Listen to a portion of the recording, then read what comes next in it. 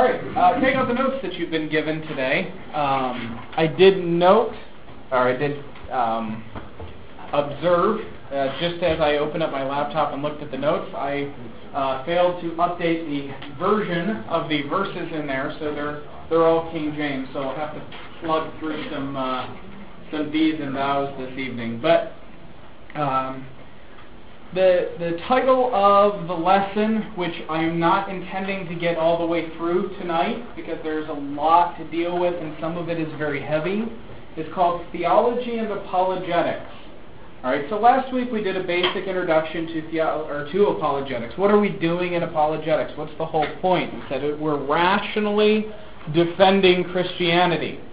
And we introduced, just a little bit of review, we introduced the two basic ways of going about doing apologetics. All right, you had on the one hand the evidential approach to doing apologetics, which the idea is I'm going to go to the unbeliever and I'm going to establish common ground. I'm going to say, Mr. Unbeliever, you believe this, I believe this. Let's just look at the evidence impartially. If we looked at the evidence impartially, we would come to the conclusion that God exists and that Christianity is true. The presuppositionalist approach to apologetics, on the other hand, says that the first way of doing apologetics, the evidentialist approach to doing apologetics, is a bit philosophically naive, in that what counts as evidence is determined already by a certain set of presuppositions that you have. If we were to give a parallel example of this, when your child comes to you and says, "Daddy, there is a monster under the bed," okay, and then the child begins to show you the evidence that there was a monster under the bed. How much of that counts as legitimate evidence toward the existence of monsters for you? How much of that evidence counts? None. Why? Because there aren't any monsters, right? You come to the situation with a presupposition already in place, and that affects how you read the evidence. What even counts as evidence for something that could or could not be true? The same thing is true when we present Christianity. All right, we'll talk about what that's going to mean.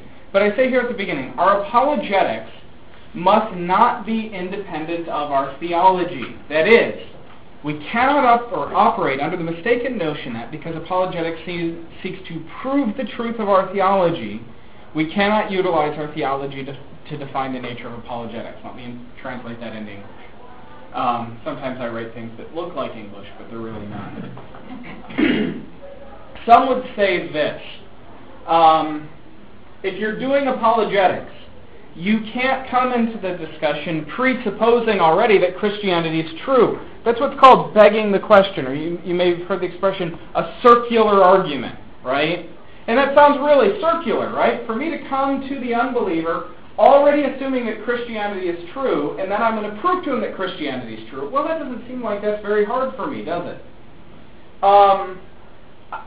I think it is important for us, however, to have our apologetics informed by our theology. And let me illustrate this very quickly. So one of the things as apologists that I need to do, I've got to prove the existence of God. Well, if I'm going to prove the existence of God, what is the first thing I have to know in order to prove the existence of God? Well, someone said it. That there's a God. That there's a God, but I need to know even something more than that if I'm going to prove that God exists. That it can be proven. Okay, that is also true. That is also true. That also helps. It's hard to do apologetics with non-existent people. How many candidates have there been throughout human history for the title God? Thousands, right? What's that? Candidates to be God. Thousands and thousands. If I'm going to prove the existence of God, what do I have to know first? Who's God? Right? Because the sort of gods that have existed throughout human history, or that people have claimed to existed throughout human history, are very different, right? You think of, for instance, the Greek pantheon of gods, Zeus and Apollo and all these guys.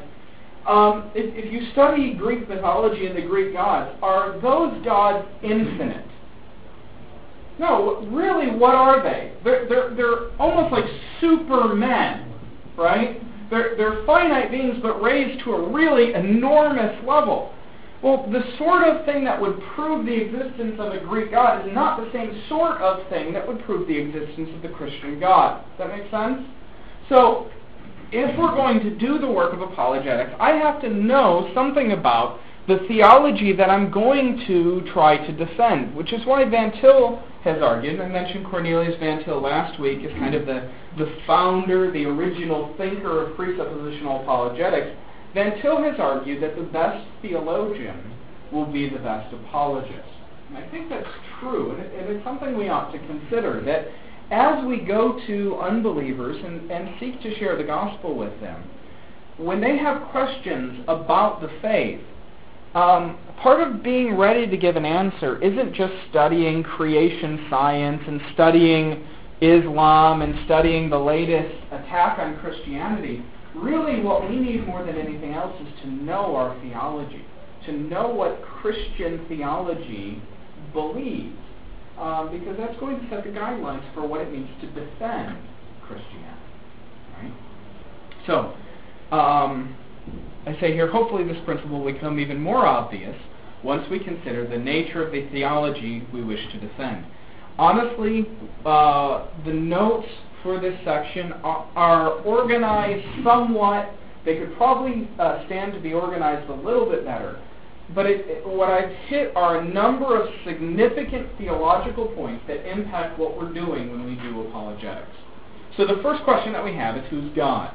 And here's our big point. I've got it there at number 1. God as absolutely ultimate. Okay. Well, let's prove it, and then we'll talk about the significance. Biblical testimony of God's ultimacy. And what we're going to see in these verses, we're just going to read them one after another, is I want us to be aware of how God views himself, or how the Bible presents how God looks at himself. Exodus 9, verse 16. God talking to Pharaoh here. And he says this, "And in very deed, for this cause I have raised thee up, for to show in thee my power, that my name may be declared throughout all the earth." What was God's whole purpose for creating Pharaoh? So that he could prove that he was more powerful than Pharaoh. It was for God's own namesake, right? It was for God's glory. Psalm 25, verse 11. "For thy name's sake, O Yahweh, pardon mine iniquity, for it is great." Why are we forgiven? For God's name's sake. Okay, that's going to be a common theme through these verses. Psalm 72, verse 19. "And blessed be his glorious name forever, and let the whole earth be filled with his glory. Amen and amen." Isaiah 42, verse 8. "I am Yahweh, that is my name, and my glory I will not give to another, neither my praise to graven images." Isaiah 43, verses 6 and 7, as God is revealing to Israel his plans to regather them from their captivity. "I will say to the north, give up, and to the south, keep not back. Bring my sons from far, and my daughters from the ends of the earth, even every one that is called by my name, for I have created him for my glory. I have formed him, yea, I have made him." God acts to redeem his people for his own glory. This is a huge point of emphasis throughout the book of Isaiah. I've just picked verses out here, and some of these are very familiar to you. Isaiah 48, verse 11. "For mine own sake, even for mine own sake will I do it. For how should my name be polluted? And I will not give my glory unto another." Ezekiel 20, verse 9. But I wrought, I did, right? I acted for my name's sake, that it should not be polluted before the heathen, among whom they were, in whose sight I made myself known unto them, bringing them forth out of the land of Egypt. Last of the ones in this section, Ezekiel 36, verse 22. Therefore say unto the house of Israel, thus saith the Lord Yahweh, I do not this for your sakes, O house of Israel, but for my holy name's sake, which ye have profaned among the heathen whither ye went. And then I mentioned here the most obvious example in Scripture, although examples could be multiplied. Again, these I've just picked and chosen highlighted verses. We could go on and on with verses to the same effect. The most obvious example in Scripture, though examples could be multiplied, of a person attempting to hold God to a higher standard than his own nature is that of Job. So let me explain the point of all this. When we do apologetics, and we are engaged in the task of rational defense of Christianity, rational defense has to have a standard, right? I mean, that's the whole idea of arguing. You ever been in an argument and someone says something and it's just dumb, right? My dad works in the auto industry, and he gets really irritated. You know, you have brainstorming sessions, and everyone's ideas are supposed to be good. And my dad says some people just have really stupid ideas. But anyway, you know, so you're in an argument with someone, and they say something, and it's illogical, and you say, no, wait, that doesn't work, and they say, you know, who says, right? And the challenge there now is for you to justify your standard that you're holding them to. And what you find is that's actually a very challenging thing to do. How do you justify logic? When we do a rational defense of Christianity, we have to hold something up as a standard of rationality. Okay? Now, for the unbeliever, what does the unbeliever want that standard to be? The unbeliever wants everything to be judged by what? Himself. Okay, and we'll break it down a little bit more. But ultimately, the unbeliever does not want to accept anything that, for instance, he doesn't think is rational. Make sense? That for the unbeliever, God has to bow the knee to his rationality, or else he's not going to accept him. Do you see the idea of presuppositions right here? And that here's the question. Can I argue for the existence of God on that worldview? I can't, right? Because even if I prove God in a way that he accepts, the God that I proved isn't the God of the Bible anymore, right? My God does not bow the knee to man's rationality. So, the reason we've gone through these scripture texts is that I want us to see over and over again what God esteems highest, what God holds as the ultimate standard, what that justifies itself is God's own nature and character, right? God is not to be held to any standard higher than or outside of himself. God is ultimate. Now that's going to affect how we defend God. Because I can't then go to the unbeliever and set up some standard outside God that the unbeliever and I both agree to, that we're going to hold God to, and if he passes the test, well then maybe God's acceptable. God is ultimate.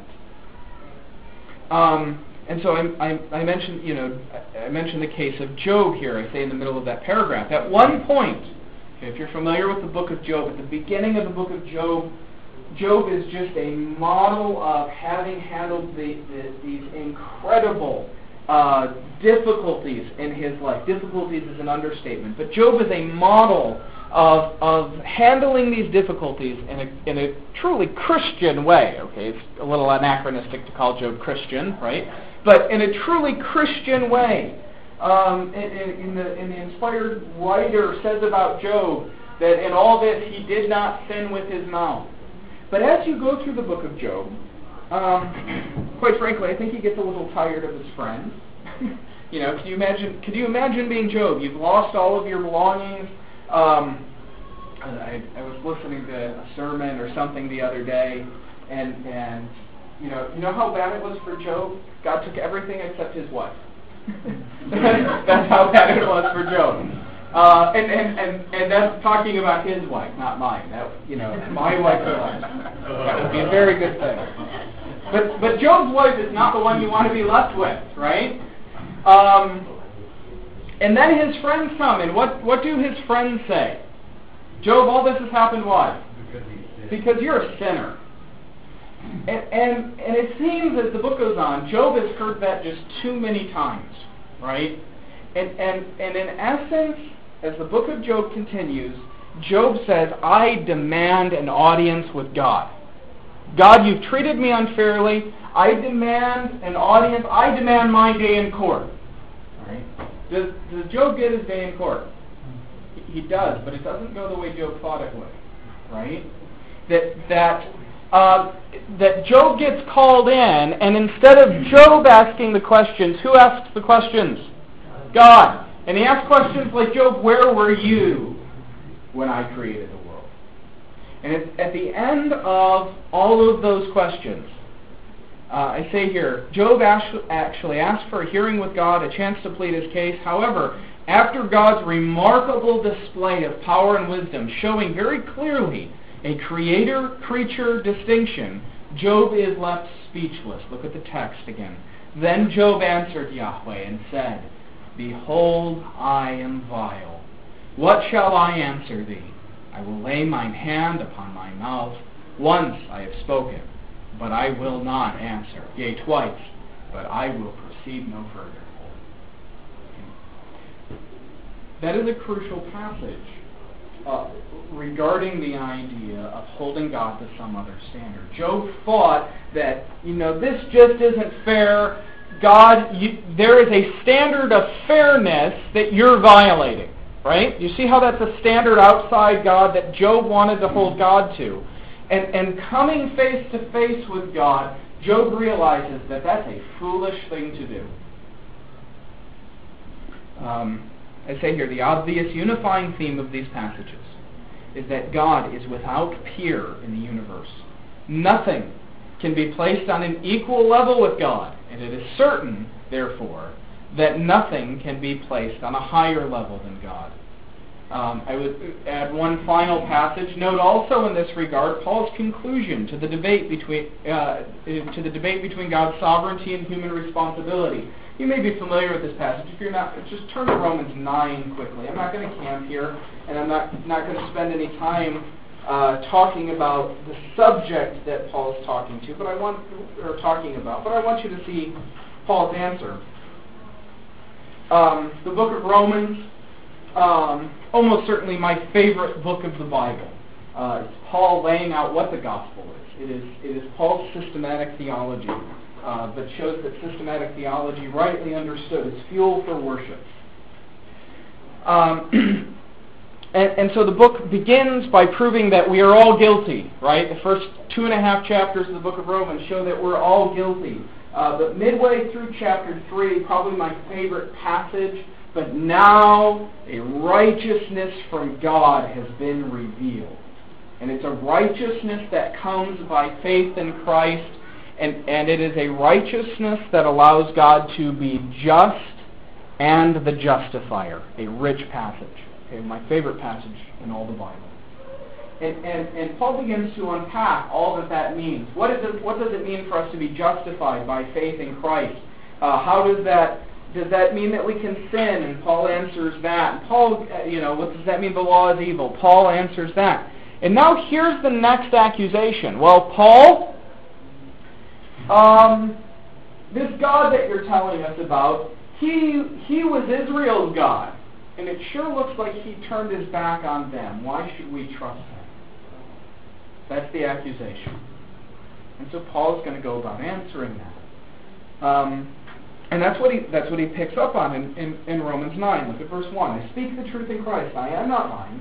My conscience confirms it in the Holy Spirit. I had great sorrow and unceasing anguish in my heart, for I could wish that I myself were accursed and cut off from Christ for the sake of my brothers, those of my own race, the people of Israel. Theirs is the adoption of sons. Theirs the divine glory. And he lists a number of the other benefits. Skip down to verse 6. It is not as though the God's word failed. Right? That's the accusation.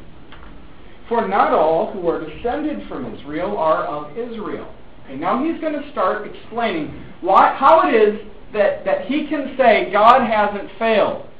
And what he's going to say is, God didn't intend to save all of those. Now that's a hard thing, right? But look at his language there. Nor because they are his descendants are they all Abraham's children. On the contrary, it is through Isaac that your offspring will be reckoned. Right? There was another child of Abraham, Ishmael, but he was not chosen. Verse 8, in other words, it is not the natural children who are God's children, but it is the children of promise.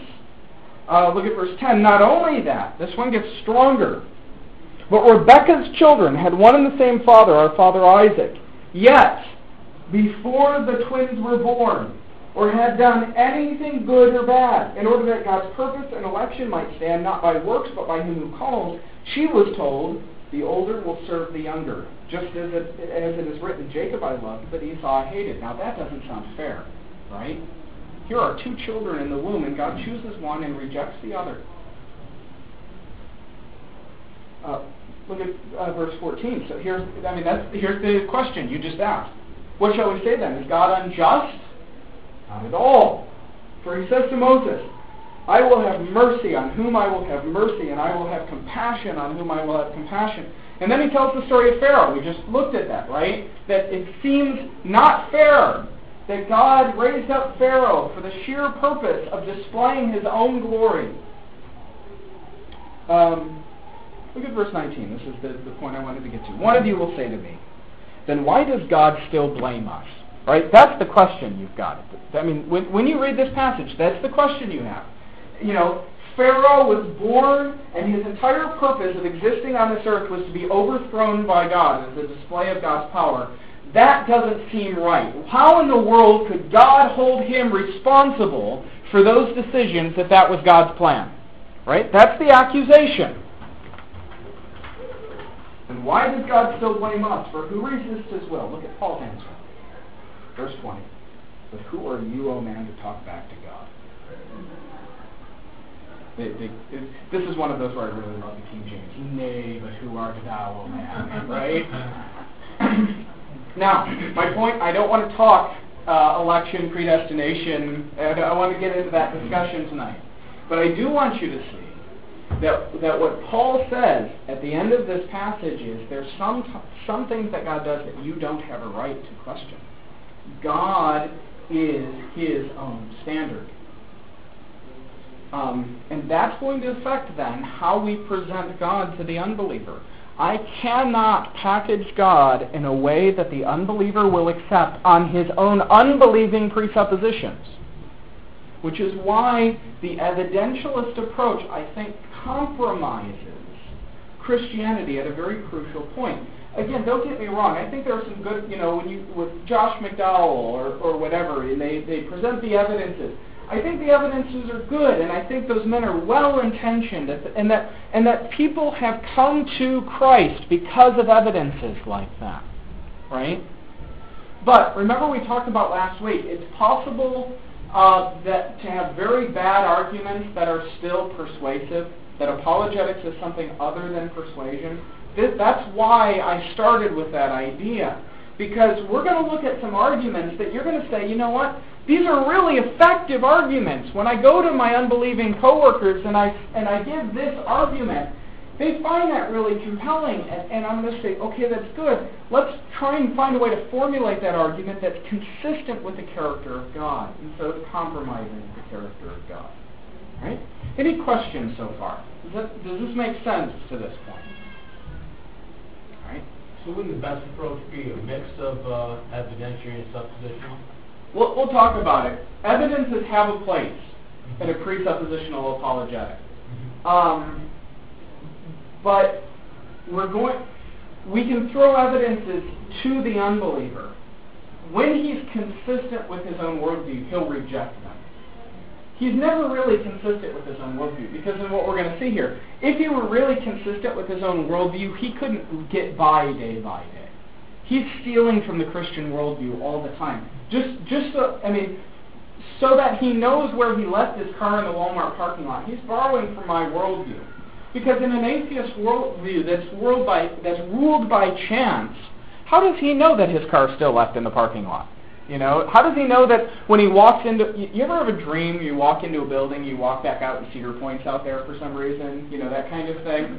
I've had dreams like that, I walk into my old school building and I open the door to my old classroom and suddenly there's a dolphin in there. What in the world is going on? That's really consistent with an unbelieving worldview. I don't know why my dreams are unbelieving worldview. But the Christian has a basis to get through everyday life in terms of knowing. Why do I know that, yesterday, or, just before I came here, I squeezed the tube of toothpaste and what happened? Toothpaste came out, right? This is, sometimes you're like, what deep thing is he going for? I'm going real easy on this. And tonight before I go to bed, I'm going to squeeze the tube of the toothpaste, and what's going to happen?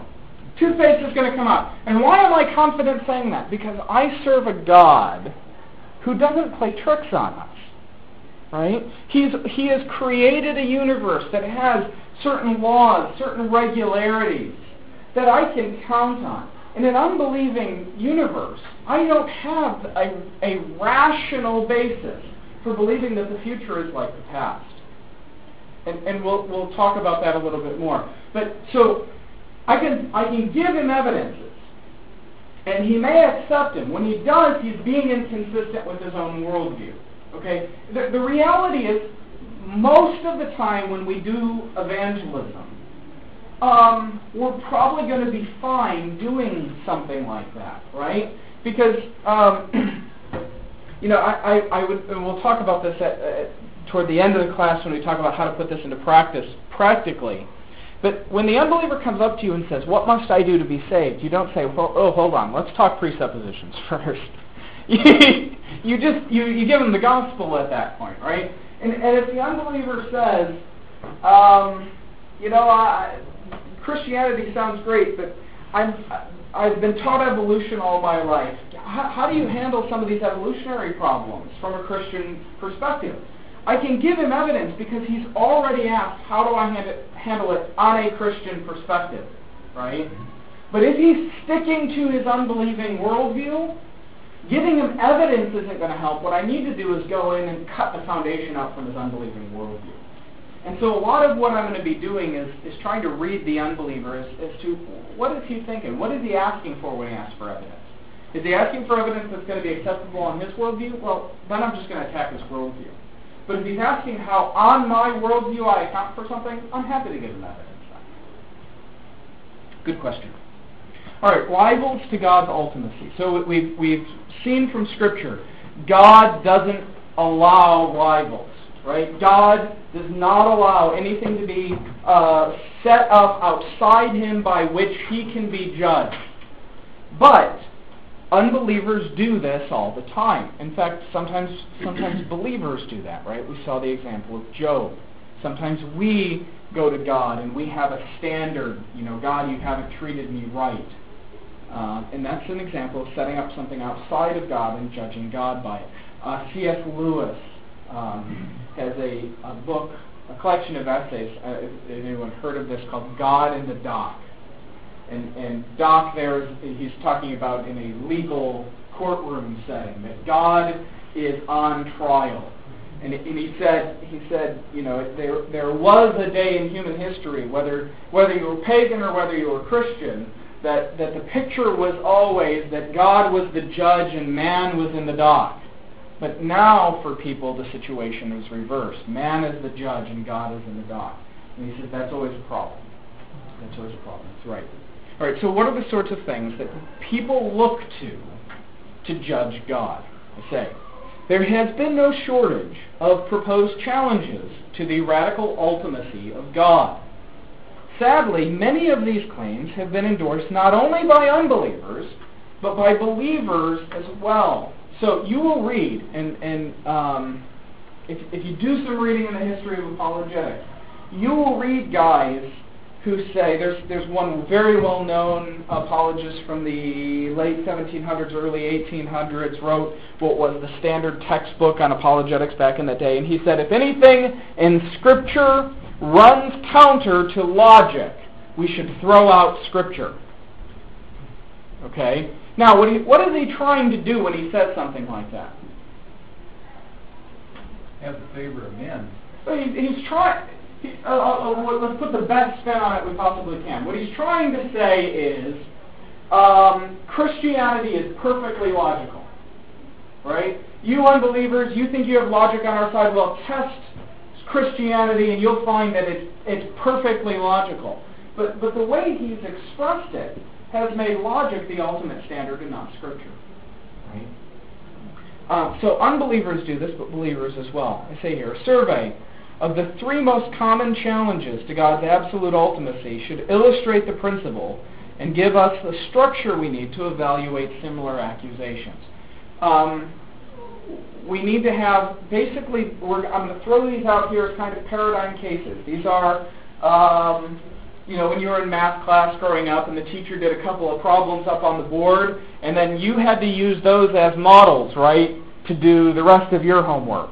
What we're going to look at here are just some paradigm cases of things that we might use to judge God. There could be others, okay, but this will give you a taste for how these things are structured so we know how to look for them. By far, I say, the most commonly advanced rival to God's ultimacy is rationality. All right, we've already talked about this a little bit. The nature of apologetics obviously involves reasoned debate. Both unbelievers and believers are attempting to demonstrate that their respective positions are logical, reasonable, and rational. Right? That's what we're doing in apologetics. We've already said that apologetics stops when the unbeliever stops wanting to be rational. Right? We can continue the work of evangelism, but when the unbeliever says, you know what, you've got all the reasons, I just hate your God. Well, I can't give him more reasons at that point. I would applaud his honesty then. But when we're doing apologetics, we're arguing about rationality. So this is a danger really here for both the apologist and for the unbeliever to set up a standard outside of God of rationality. Let's talk about what we need to do. However, there ought to be a substantial difference to the rationality advocated by the believer and that advocated by the unbeliever. For the unbeliever, rationality is inviolable. Rationality is the unquestionable ultimate. His undying and unalterable assumption is that anything that contradicts reason, and you could add there his own reason, anything that contradicts his own reason is, by the very nature of the case, not possible. An example of an atheistic argument from rationality is the paradox of the stone. Okay? You all are familiar with this. Right? Can God create a stone too big for him to carry? And the standard Christian answer to that is, that's a stupid question, stop annoying me, kid. Kick him off to the side. And there's something true to that kind of answer. But really what that question is doing is this. It's trying to show that omnipotence is a logically self-contradictory property. That it doesn't make any sense. So, you say an omnipotent being is capable of doing anything. Well, is he capable of creating a rock that's so big that an omnipotent being couldn't pick it up? And you see what they're trying to show is that omnipotence is self-refuting, that it's self-contradictory, that it doesn't fit logic. That's the point of... It's a more serious question than we give it credit for, right? Because it's showing that omnipotence doesn't fit our understanding of logic. Okay? We can talk... I actually... Another one of those nerd confessions. When I was at Westminster, I wrote a 25-page paper on, can God create a rock too big for him to carry? So if any of you are interested in it, I can email it to you. I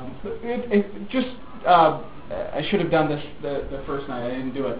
If you have any questions that you think about, afterward, you want to get an answer, you want to email me something, my email address is mpatrickriley @gmail.com. mpatrickriley, all one word, @gmail.com. If any of you are Facebook people, if you go to www.facebook.com/mpatrickriley, you'll go to my Facebook profile and you can add me as a friend and I'll accept you. One of the fun things about having been in Michigan and then at Bob Jones and then at Westminster and then in Arizona is I've accumulated about 600 Facebook friends because I keep going to different big churches and I know almost all of my Facebook friends. But that is a way, if you come up with questions or if you say, hey, I'd be interested in reading your Paradox of the Stone paper or whatever, I'd be happy to help you out there. All right, but do you see the principle of it? The unbeliever is saying, my understanding of logic, God must conform to it. All right, and again, we could multiply examples here. There are elements of the Christian faith that transcend human logic. Right? What are some of the obvious ones?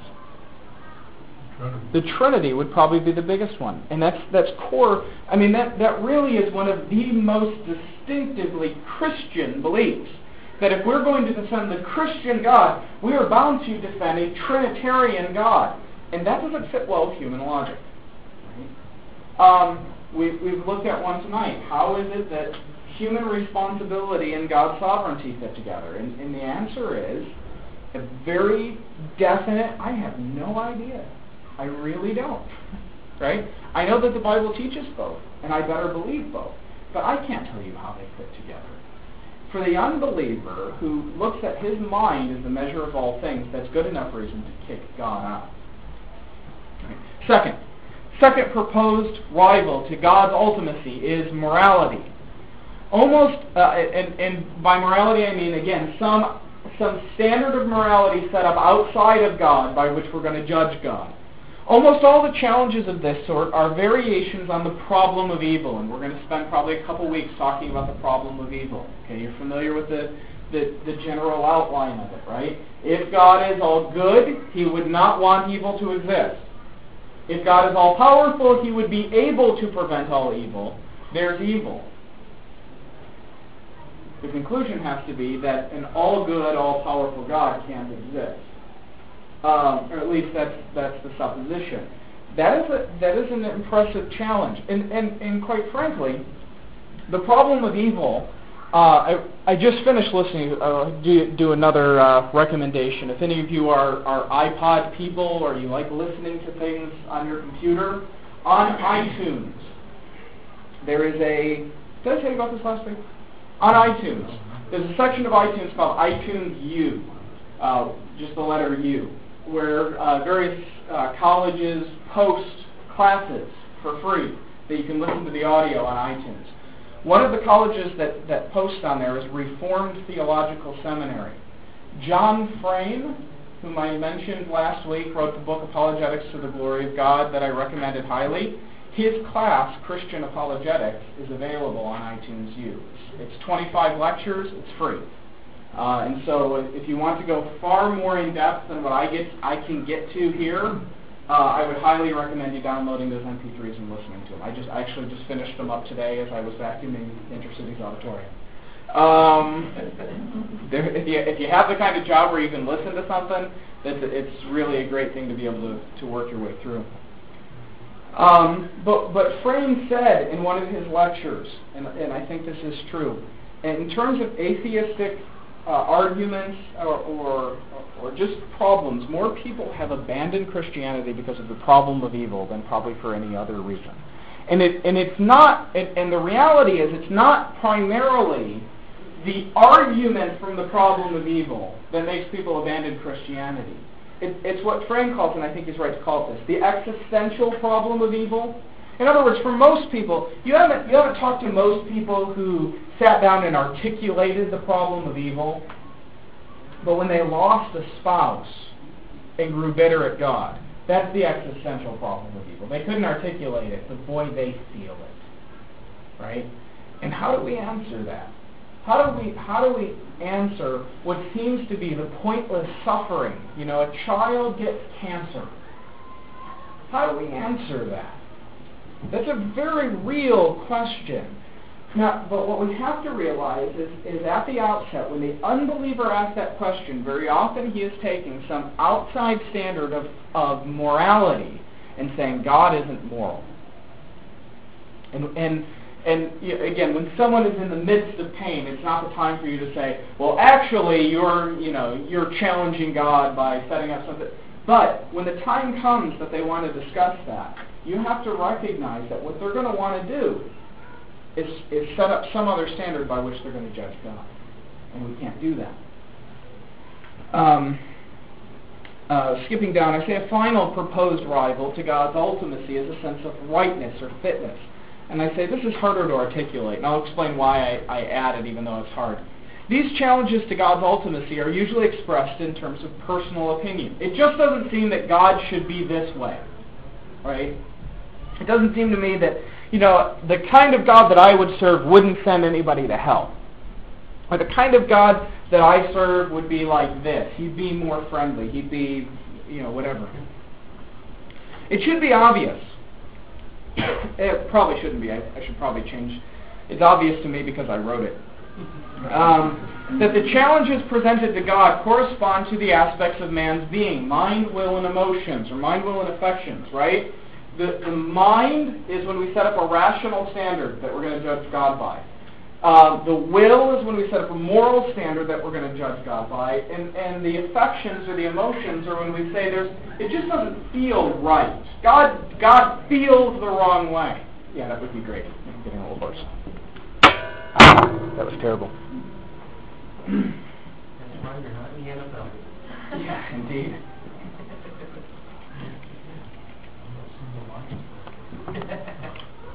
I could play for the Redskins. Even the Lions can beat them.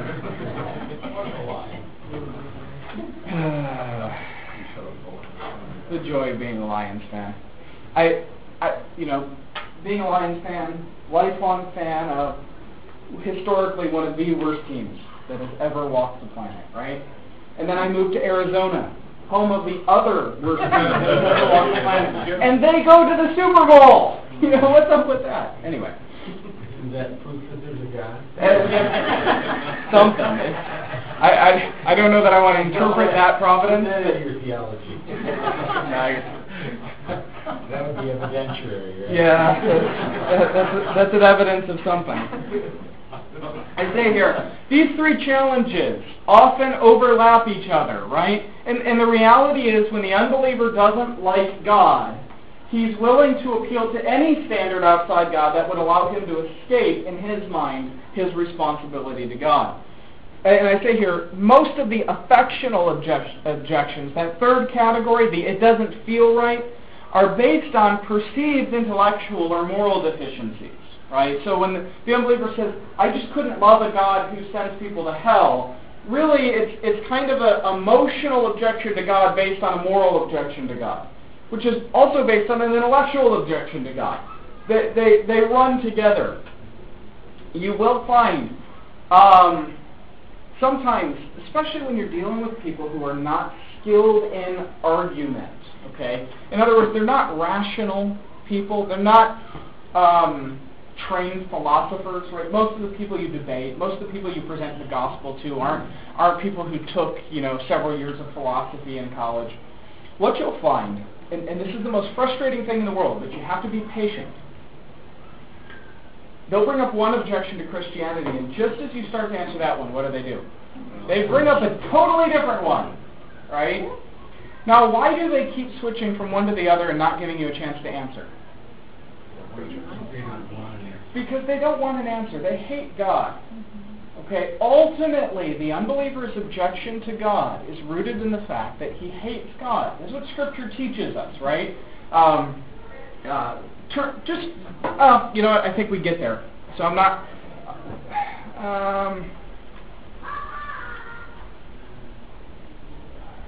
Let's skip here. I want you to skip to page 14. The nature of the unbeliever. Bottom third of the page. Nature of the unbeliever. So this is a good point to bring this up. I say here, Adam was directly created in the image of God. And while that image has been marred by the fall, it has not been eradicated. This truth has enormous implications for our approach to apologetics. That the unbeliever is in God's image allows us to make some basic assumptions about his nature. He is capable of rational thought, right? So here, I keep saying the unbeliever on his own worldview has no basis for rationality. But because of who the unbeliever is, he is an image bearer of God. He is capable of rational thought. His worldview doesn't justify it. My worldview does. I can explain on my worldview why the unbeliever is rational. Right? I can also explain on my worldview why the unbeliever is irrational. The unbeliever on his own worldview has no explanation for any of it. But when I go to him, I know that he's an image bearer of God, which means I know I can have conversation with him. Right? He thinks he's capable of rational thought. He recognizes the value of morality. He sees beauty and ugliness.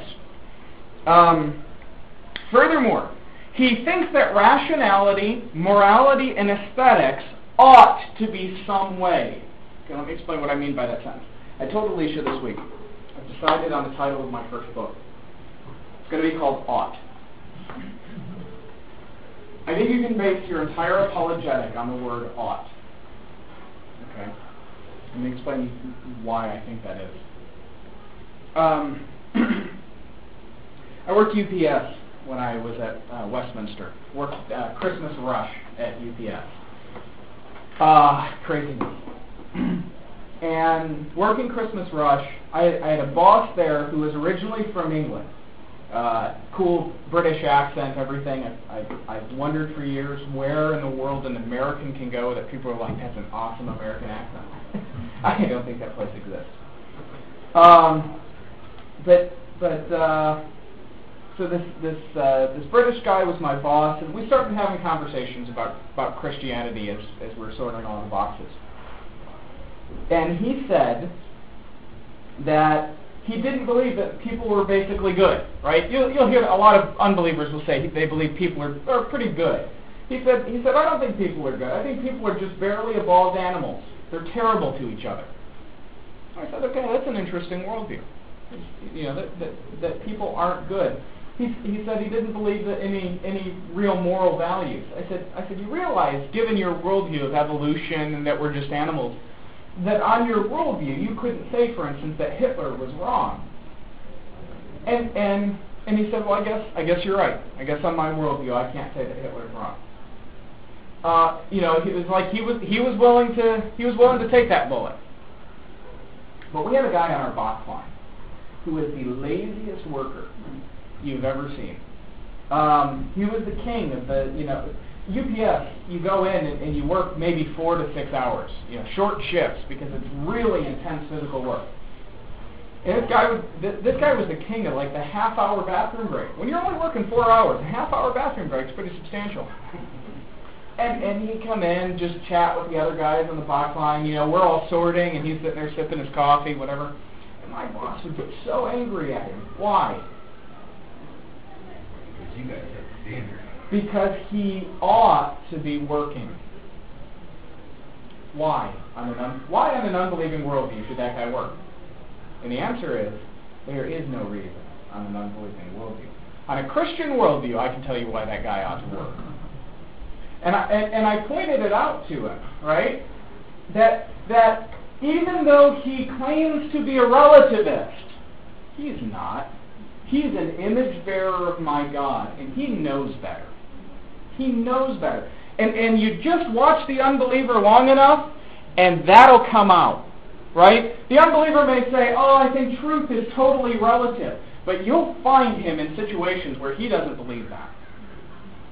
he'll say, oh, I think morality is totally relative. And then someone steals his car, right? And suddenly morality doesn't seem relative to him anymore. That justice suddenly seems like a really real concept. But that doesn't exist on an unbelieving worldview. That exists on mine. But the reality is, I go into the apologetic encounter knowing that the unbeliever believes that rationality exists. He believes in absolute truth. He believes in absolute morality. He believes that certain things are beautiful and ugly and that we ought to consider them beautiful or ugly. That beauty is not, and I don't want to get into this discussion, but I will throw it out to you. In a Christian worldview, beauty is not in the eye of the beholder. Right? What God thinks is true is true. What God thinks is moral, and what God thinks is beautiful is beautiful. And we have an obligation to conform our mind to God's mind, our will to God's will, and our heart to what God loves and hates. The unbeliever believes, he likes certain bands and he thinks other bands are just trash, and he can't understand why in the world anyone would like that particular band. He's showing that his aesthetic judgment has an ought in it, right? And any time you catch the unbeliever in an ought, you have a basis for going in and showing that his worldview doesn't account for it. Your worldview does. All right. So I say, despite any protests to the contrary, and such protests are common because of the faddish adoption of postmodern thinking. So he protests, I don't believe in absolute truth. He does want to universalize his understanding, right? He believes that certain things are true always, all the time. His morals, his artistic appreciation, he does not think truth is relative. He does not ultimately believe morality is relative. He thinks it is wrong for you to punch him in the nose. He does not think that a pile of refuse is repulsive just to him personally. He thinks it should be to you too as well. Further, he believes that his actions, beliefs, and attitudes are meaningful, and that life is not simply a series of disconnected events. Right? He believes that when he gets a promotion, that's meaningful. Right? He believes that when something significant happens in his life, when he has a birthday, we should celebrate with him. On an unbelieving worldview, if we're all just animals and matter in motion, my dog doesn't care if I forget his birthday. Right? But the significance that we hold, the fact that he argues with you, shows that he thinks there is truth. And that his opinion, his opinion ought to be taken seriously. All of these things only make sense on my worldview. And that's what I want to keep pointing out to him. This is the basis of a presuppositional apologetic.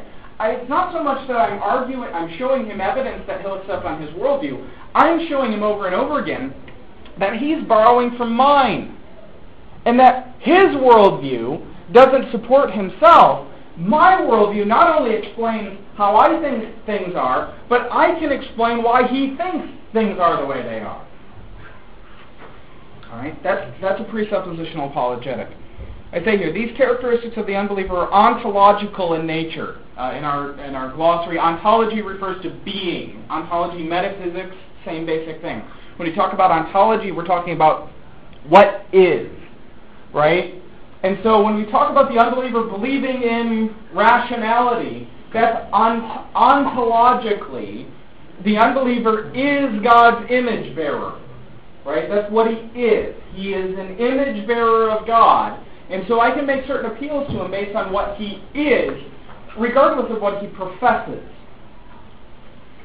The inescapability of the knowledge of God, okay? So here's the first thing we know about the unbeliever. He believes that rationality and morality exist, regardless of what he says about it. Second, by virtue of creation around him and the image of God within him, the unbeliever is overwhelmed with evidence for God's existence. In fact, the biblical evidence points us to the conclusion that all people everywhere know that God is. This is what Romans 1 teaches us. In fact, turn there very quickly. We're running out of time tonight, but look at Romans 1. This is a very, very important passage to us as apologists.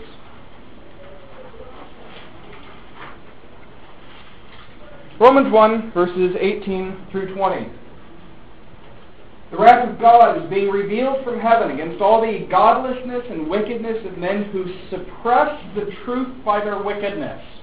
That's an important phrase right there. What is the unbeliever doing all the time? He is suppressing truth. He knows and he is holding it back. And why am I so confident that he's suppressing truth? Well, look at the next verse. Since what may be known about God is plain to them, because God has made it plain to them. For since the creation of the world, God's invisible qualities, His eternal power, His divine nature, have been clearly seen, being understood from what has been made, so that men are without excuse. Right? And so I go into the apologetic debate knowing that the unbeliever knows not only that a God exists, he knows the one true living God. He knows my God. And he is suppressing that truth. And a lot of what I'm doing in apologetics is, he's holding it down, and I'm kind of slapping his hand away, and that truth keeps coming up, right? And that's a lot of what I'm doing in apologetics, is I'm bringing the Word of God to bear on the unbeliever.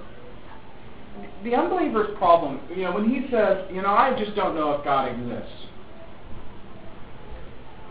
we have to deal with the unbelievers charitably, right? It is appalling to be an arrogant apologist, to be an uncouth, rude defender of the faith is really abominable. So I'm not saying when the unbeliever says, I don't believe in God, that you should say, you're a flaming liar. But the reality is, he doesn't need more evidence that God exists. He knows perfectly well that God exists. Now, you may be God's instrument in reminding him. But the unbeliever knows good and well that God exists. He can't escape it. And there's two primary avenues that God's revelation comes to him that he finds inescapable. What is one avenue of revelation that he can't escape? Nature, right? And that's what Paul says there. God has made all these things, and the unbeliever looks at them, and he sees God. What is the other place that the unbeliever sees God that he can't escape? Himself, right? We just said he is an image bearer. He is a finite picture of God. And so when he closes his eyes and he cuts himself off from all nature and he says, I'm going to suppress that truth, he's right there reminding himself that God is. And he can't escape it. All right? And I'll close here with this thought here. Look at the last paragraph in that section. Van Til points out the error inherent in the idea of an unbiased seeker. Right? We'll talk about this sometime. That you'll hear people say this.